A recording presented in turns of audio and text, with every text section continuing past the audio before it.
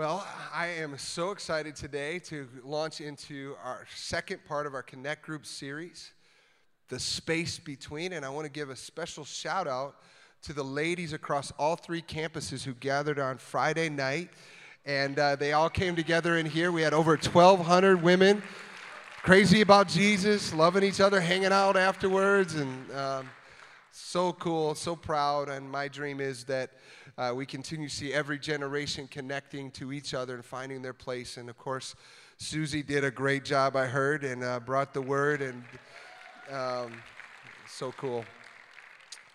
As we go into part 2 today, I want to remind you of what we talked about last week. Maybe you weren't here, but we didn't just talk about it on a Sunday morning, but we talked about it in our Connect groups throughout the week, which hopefully you're taking pictures and doing the hashtag, The Space Between, and posting on social media. I saw several of you do it this past week.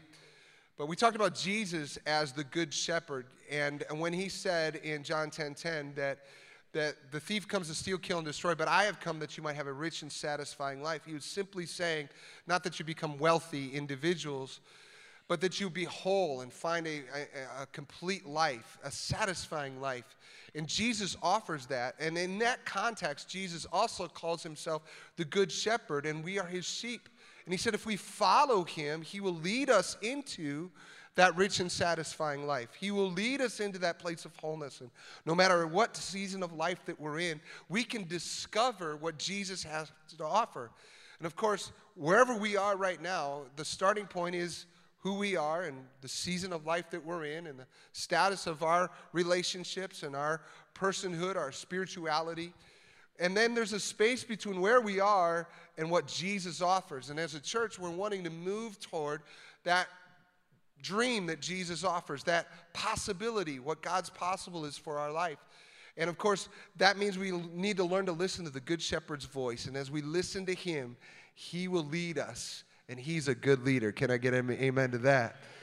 One of the key factors in week number 2 for us to find and listen to the voice of God and the Good Shepherd is learning to have a sustainable pace that allows us to rest and receive the rest that God has for us so that we can live it out during the week.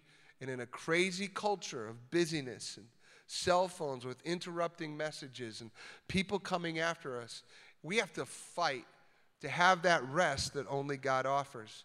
And I thought about this, prayed about it, and I felt like there was no better expert in the whole wide world than my predecessor at the church, Pastor Dwight Denius, because he has lived a life that has been sustainably healthy.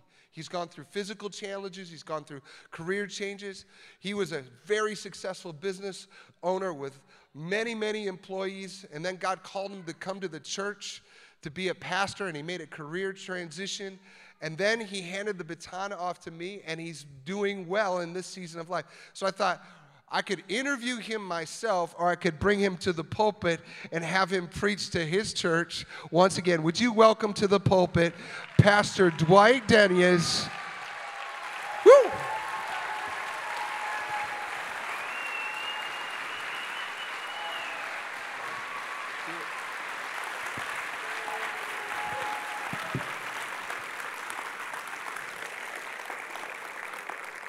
It's good to see so many friends here.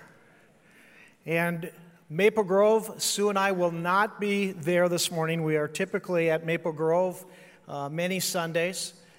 Elk River, I had the opportunity to go up there and see what God was doing one Sunday morning. It was just great. So it's wonderful to be here with you.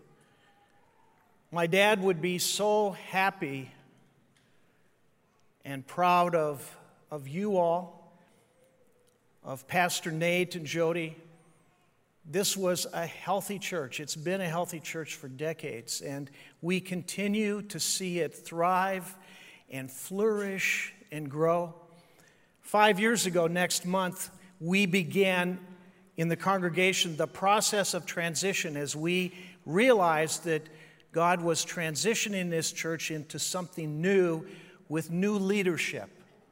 I had known for a number of years that my job was that of a transitional leader, a leader between leaders, a leader between two long-term leaders. To use a baseball analogy, I knew that I would not get the win, but I could get the loss. So I stepped in and was senior pastor for 7 years, and during that period of time came to understand my role as a transitional leader. And we believed that God had been preparing the next senior pastor of Emmanuel for a number of years. And through a Spirit-led process, I'm glad that God directed us to Pastor Nate. We continue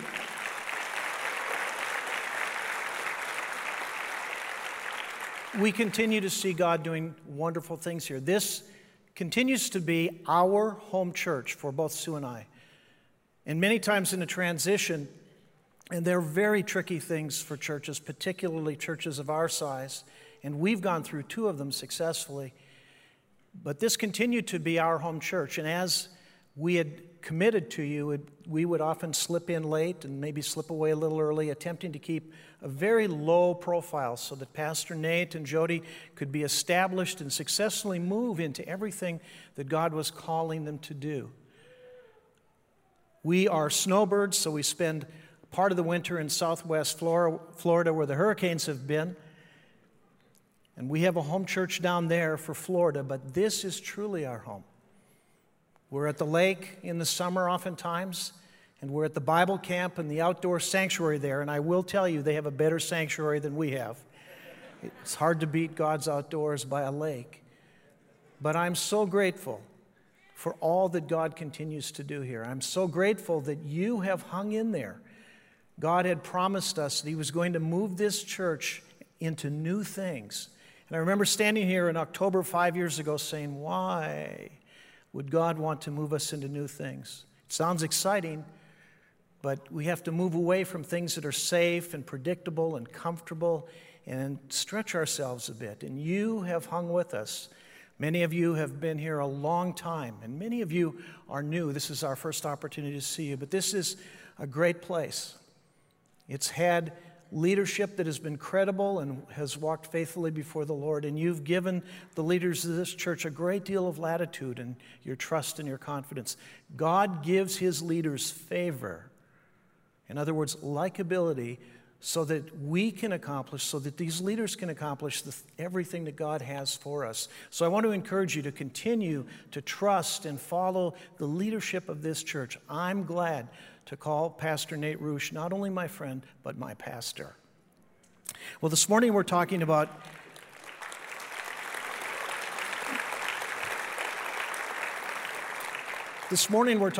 making room for rest. And as we look into the Holy Scripture, we see that 2 practices were established by God at creation: the practices of work and rest.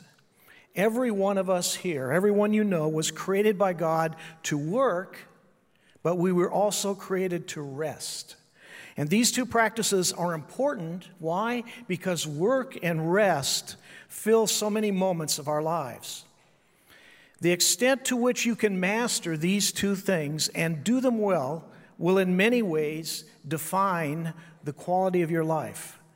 The quality of your work and the quality of your rest will add great joy or great frustration to your life.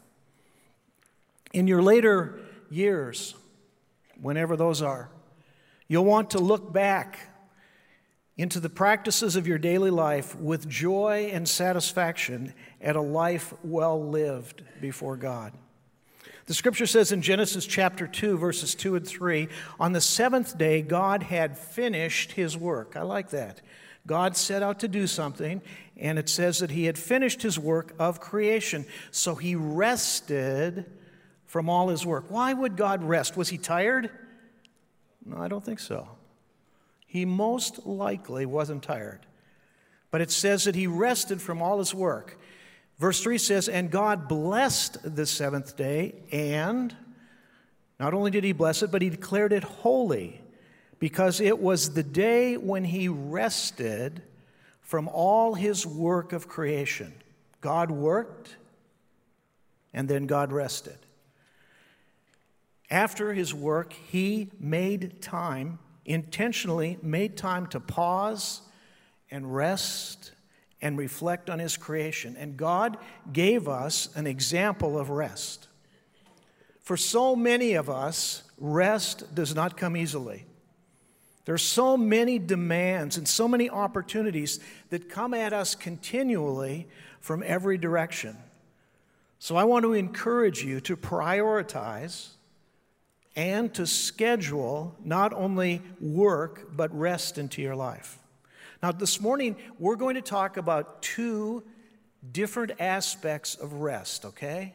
And this is the first aspect. It's 6 days labor, 1 day rest. 6 days labor, 1 day rest. I co-led a sales organization with hundreds of sales executives for many years, as Pastor Nate said before, I transitioned into vocational ministry.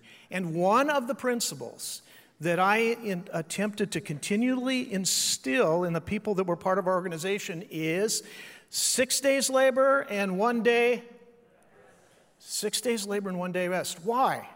For sustainability. You are important to God.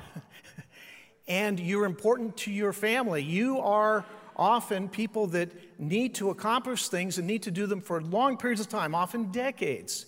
When I was a young person in my mid-20s, I became self-employed. I became the product. I had to take care of myself because I had no salary. And I knew in my mid-20s that I would hopefully live for decades, so I had to set up a program, an internal compass, so that I had a reasonable likelihood of successfully navigating through all the stages and transitions of life that were ahead of me. Now, hopefully, every one of us still has time. We don't know when the end will come. We've all lost friends in their 20s and 30s and 40s and 50s. It can end, but it can also go a long period of time. My father-in-law is in his mid-90s, and last year he was on the roof of his house again. And it's hard to believe, but he is of sound mind, even though he was on the roof. Normally in the joke, I think it's grandma's on the roof, isn't it? There's a great passage. In Genesis chapter 2, verse 15, it says, "The Lord God took the man and put him in the Garden of Eden to work it and to care for it." The Lord God took the man and put him in the Garden of Eden to work it and take care of it. Pastor Nate built part of a message in August on this verse. And it's a verse I love. I'd been circling around it earlier. That's often the way God works. He weaves thoughts and ideas through His church. And what I like about this is whatever age or stage we are at in life, there's a model here. God has taken each and every one of us and He's placed us somewhere very specifically. And in this story of the very first person, He placed him in the Garden of Eden, a place that God Himself had created, the Scripture tells us. So God has placed each one of us somewhere. Now, that doesn't mean that wherever He's placed you, you'll be there forever. No. Often in life, our assignment changes. The Lord of the harvest, who, if we're followers of Christ, we all report to, He deploys and redeploys His workers frequently.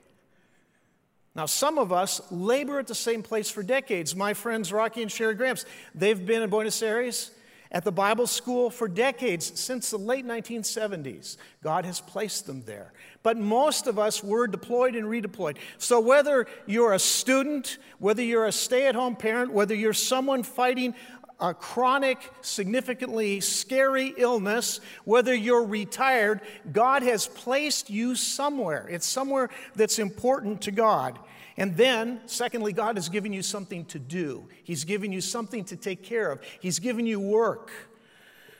I remember when I was a kid, I had to get up when it was dark and go deliver newspapers on my bicycle. This is before people delivered. Do you know what a newspaper is?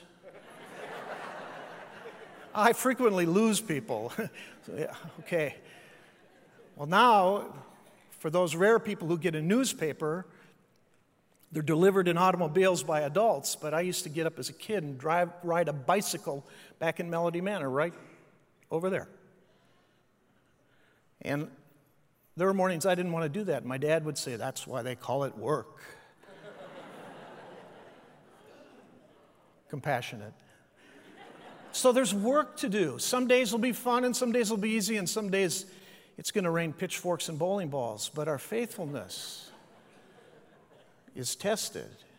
There's work to do, and there's things to take care of. And things might be things, and they might be people, relationships. But they're things, because God has placed you there, they're things that He wants you to take care of that are important to Him. And then lastly, I already gave the last one, never mind. The scripture says in Ecclesiastes chapter 9, whatever you do, do it well. Life is too long to do it badly. If you're going to do it, learn to do it well. Now, when we start out doing stuff, it's okay to be incompetent, okay? When we start a new task, we are consciously incompetent. In other words, we are terrible and we know it. And then if we have the courage or the foolishness to hang in there, we can become consciously competent. In other words, if we really focus our attention and think about things, we can get it done correctly. And then the third stage is we are unconsciously competent. We don't even have to think about it, we can do it well. It's kind of like how you drove to church this morning. Well, maybe that's not a good example. But you don't even have to think about it. If whatever you do, do it well. And then the scripture says in Colossians chapter 3, work hard and cheerfully at whatever you do. That's a crazy idea. Work hard and cheerfully at whatever you do. I can work hard, but I don't necessarily want to be cheerful about it. I'd like to complain or let you know in my own subtle way what a great sacrifice I'm undertaking so that I can work hard. Or other days, I'm more than happy to be cheerful, but I'm probably a bit of a slacker. God is saying that wherever you work and whatever you do, it's a platform. It's a platform. It's not a stage. It's a platform. And we are surrounded wherever we are at in life, even if we're retired. We're surrounded by people that are watching us to see, are we doing the things that God has entrusted to us? Are we working hard? Are we applying ourselves? And are we being cheerful? The scripture says to work as though you were working for the Lord rather than for people. Remember that the Lord will give you an inheritance as your reward, and the master that you are serving is Christ. What's it saying here? People always say, what do you do? What do you do for a living? Okay, what do you do? It's not what you do, but it's how we do it. That's what's most important. It's how we do what we do. And it's who we become as we do it. Those are the things that are really, really important. Deuteronomy chapter 5 says, observe, this is God speaking through Moses, observe the Sabbath day and keep it holy. As the Lord your God has commanded you, 6 days a week are set apart for your daily duties and regular work. But the seventh day is a day of rest dedicated to the Lord your God. And on that day, no one in your household may do any kind of work. And this includes you, your sons, your daughters, your male and female servants, your oxen and donkey, and other livestock, and any foreigners living among you. All your male and female servants must rest as you do. Verse 15, remember that you were once slaves in Egypt, and that the Lord your God brought you out with amazing power and mighty deeds. And that is why the Lord your God has commanded you to observe the Sabbath day. Again, we're reminded that God had rested from his work of creation. And we're also asked to intentionally disengage from our work. And that resting or practicing the Sabbath is one of the ways that we have an opportunity to gain perspective and reflect on the meaning of our work and in our life. In verse 15, I love verse 15, we also see that the Sabbath gives us an opportunity to remember how the Lord God delivered his people from a time when they were slaves, when their only value was based on what they were able to produce for their masters. If we work and work and work and work without rest, we too are in danger of becoming slaves. And also in verse 15, he says, remember what I've done for you. Remember that the Lord your God brought you out of slavery. It's a beautiful, it's a profound and poignant story. You can read about it in Exodus chapter 3. It's a powerful story, and it begins there how God brought them out of slavery and captivity. Has God brought you out of some things? As we pause and step away and have an opportunity to think and recall and remember, when we remember the great things that God has done, it builds our faith and gratitude. One day, a young man named David was standing on the edge of a battlefield, and he saw a giant from the enemies of God's people blaspheming God and his people. And David said, I can take him. I was born to defeat that man. And everybody tried to get him to be quiet and shut him up. And they took him before the king of Israel, before Saul. And David, when he was asked, said to Saul, he began to remember. David began to remember things that God had done for him, things that he had been a part of, things that he had experienced, things that he had witnessed. And he said to his king, he said, I'm a shepherd. I'm low on the food chain of life. I look after a handful of sheep. And there were times when lions and bears would attack the sheep that had been entrusted to me. And I would go out with a club and pursue those lions and bears and kill them to rescue my sheep. Okay? What's that? That was a memory. That was a memory that David was calling out of the past. And he was telling a true story, stories of what God had done, stories of God's greatness. And David looked at his king and he said, the God who helped me deliver my sheep from the lion and bear will help me defeat Goliath. Memories, as you remember God's faithfulness, will stir up faith and gratitude. But sometimes we need to step back and take a day of rest. Now, we said there were two types of rest. One was 1 day in 7, and the other is rest within your daily life. Now, for 1 day in 7, you may say, oh man, you're just giving me something else to do. Jesus had very little time or sympathy for religious teachers or leaders who laid rules and regulations on people that were attempting to find God. But here's what Jesus said about the Sabbath. Here's what Jesus said about 6 days labor, 1 day rest. In Mark chapter 2, verse 27, Jesus said the Sabbath was made to benefit people, not people to benefit the Sabbath. I believe that's true. I actually believe what Jesus is saying. That this is something that's for our good. Keeping the Sabbath is an act of trust and humility. It reminds us that we do not keep the world running. The world will go on running long after you and I are gone, but we have a tendency to think that if we don't put in the hours, if we don't get it done, the projects won't keep moving forward. But we need to remember, in the hours that we are devoting to work, we do not work alone. Okay? Now, here's the other type of rest that's offered. Are you with me? We're transitioning now. We're going to go down a little bit different track, and this is a fabulous track because this is important. What have we talked about? We've talked about stepping back 1 day out of 7. But what if your internal world in all 7 days is kind of messed up and skewed up and out of place? That's what we're going to talk about. How can you find rest within your everyday life? Listen, in Mark chapter 6, verses 30 to 32, the apostles returned to Jesus from their ministry tour and told him all that they had done and taught. Yippee! Then Jesus said, let's go off by ourselves to a quiet place and rest a while. And he said this because there were so many people coming and going that Jesus and his apostles didn't even have time to eat. They were busy. We don't miss many meals. So they left by a boat for a quiet place where they could be alone. Okay?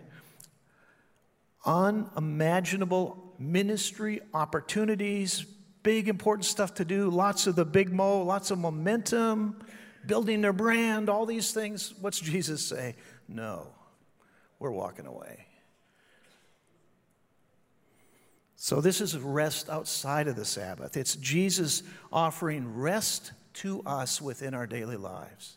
Jesus offers rest to us within our daily lives. Matthew chapter 11, verses 28 through 30, one of the great passages in the entire Bible. Jesus saying, "Come to me, all of you who are weary and carry heavy burdens, and I will give you rest. Take my yoke upon you. Let me teach you, because I'm humble and gentle at heart, and you will find rest for your souls. For my yoke is easy to bear, and the burden that I give you is light." In this room, we can't begin to imagine the unimaginable things that people are facing. But Jesus says to each and every person, "Come to me. Come to me and I'll give you rest." Jesus is offering rest within your daily life as you listen to him, as you turn towards him, as you focus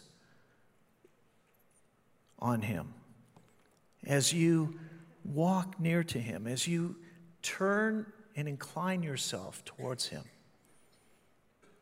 You have an opportunity to learn from him. What does his rest look like? It's peaceful living. His rest is freedom from anxiousness and anxiety. His rest is a pervasive, ongoing sense of well-being within any situation. His rest is a clear sense that you're not alone or on your own.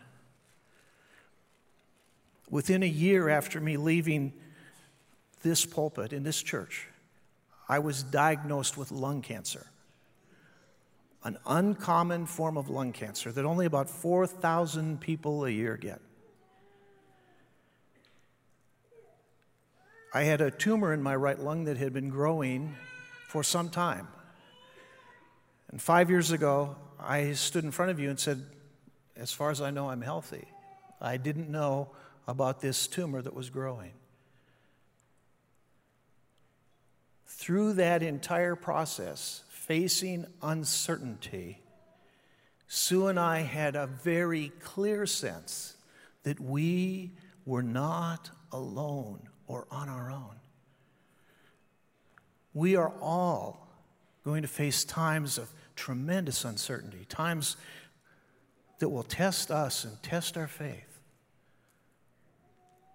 I ended up having 2 of the 3 lobes of my right lung removed, but have a very good prognosis moving forward. The cancer had not spread or metastasized, and if you're going to have a lung cancer, you want the kind that decides to stay home as opposed to travel. But there's a clear sense from the rest that Jesus gives that we are not alone or on our own. And his rest also gives us a quiet confidence that God has specifically placed us somewhere within his garden. Now, the way that we hear this is by turning ourselves and listening for the words of Jesus. We have an opportunity to come to him and to learn from him. The most brilliant investor in the history of capitalism is a man who lives in Omaha, Nebraska by the name of Warren Buffett. And this month, Warren becomes or has become 87 years old. He gave people an opportunity to become his partner to invest with him in 1965. And if you had given him money in 1965 and hung with him through last year, you would have had an average annual return of 21% on your money. That's very high, actually 20.8%. So Mr. Buffett does something every year. He's done it for about the last 15 or 16 years. He gives people an opportunity to contribute to a charity and to have lunch with him. This coming October, the winning contribution to have lunch with Mr. Buffett was $2,680,000. Now, you're able to bring 7 of your friends to join you for lunch. That's the ultimate way to kind of show off. What's Jesus offering us? Jesus is offering to give us the opportunity to come alongside of him and to learn from him. Jesus is the most brilliant, the smartest person who's ever walked on this planet. When we get together with Warren Buffett for $2.68 million, last year was just under $3.5 million, I'm sure it's a great meal. It's at a renowned steakhouse in Manhattan, but it's one and done. In other words, you eat, you ask your questions, you'd hope then your friends would shut up and let you ask all the questions. But Jesus is a better offer than Warren Buffett. Let's take advantage of his opportunity. Now, here's how I do this. Here's how it works for me. I intentionally focus and turn my attention to him. One of the things that I'll do is I'll take a phrase that he has said, something from Scripture. Come to me, and I'll give you rest. Come to me, and I'll give you rest. And I'll turn that over in my mind, and I'll think about it. Then for weeks this summer, I took part of the Lord's Prayer. Give us this day our daily bread. I could do probably a 2-hour message on give us this day our daily bread. I've thought about it so much. I mean, stuff as I think about it. Jesus standing facing a great storm. Peace, be still. That's one of the ways that we can turn our attention toward Jesus and come to him. And often, as I'm walking and reflecting and thinking, you'll hear that gentle, small voice. And God will speak to you. He'll bring courage. He'll give his peace. As we make room for rest, there's a great scripture in Psalm 23. The Lord's my shepherd, I shall not be in want. He makes me lie down in green pastures. He leads me beside quiet waters. He restores my soul. I love this. You're important to God. You matter to him. But you have a part and God has a part. Psalm 131 says, but I have stilled and quieted my soul. We need to do that. He's not going to force us. So here are 3 gauges to watch as you are attempting to make room for rest. It's the spiritual gauge, it's the emotional gauge, it's the physical. Spiritual, emotional, physical. Run on the top half of your tank, not on the bottom half. We're more prone to problems and difficulties and bad decisions when we're running on empty. Okay, we're going to go through some things real quick here. Susie Larson, our great friend, asked me once, I don't know if I ever answered your question, Susie, but I wrote it down. What gives you rest? What gives you joy? What gives you fulfillment? Let me give you some takeaway ideas to consider. Ask yourself what time of day you're the most productive and effective. Much of life consists of a half a dozen habits. Don't overcommit. Don't say yes to too many things. Be careful with your yeses. Find a pace of life that works for you and is sustainable. Here are my 3 questions. We had hundreds of sales executives in our company. Some were doing really, really well, and some were dealing with burnout or depression or exhaustion or in a slump. My 3 questions: when was your last day off? When was your last vacation?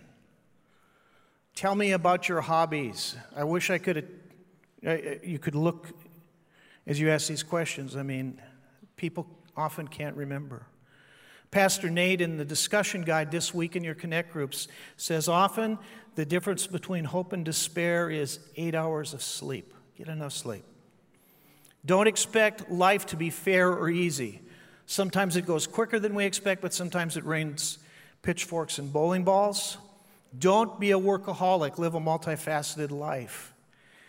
Life is not a marathon. It's a sprint. Sometimes it's a series of sprints with rests in between. Okay? And then please understand there are different seasons of life. Last night we had a season of life. We had a 3-month-old and a 3-year-old at our house. Forgive. We all stumble in many ways. Endure hardship. Become competent. Life is too long to be incompetent. And then take time to find your calling or your assignment. It's worth it. I'm going to end with Jeremiah chapter 6, verse 16. Great passage. It says, this is what the Lord says. Stand at the crossroads and look. Ask for the ancient paths. Ask where the good way is and walk in it. And you will find rest for your souls.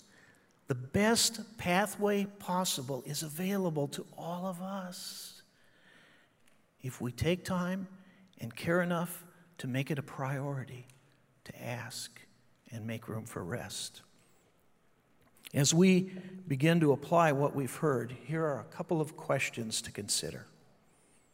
What's the one thing that you can do this week to reset your pace? What's the one thing that you can do this week to reset your pace? And finally, what habit can I change to help me be fully available for all God has for me? What one habit can I change to help me be fully available for all God has for me? Our worship teams are here to lead us as we reflect.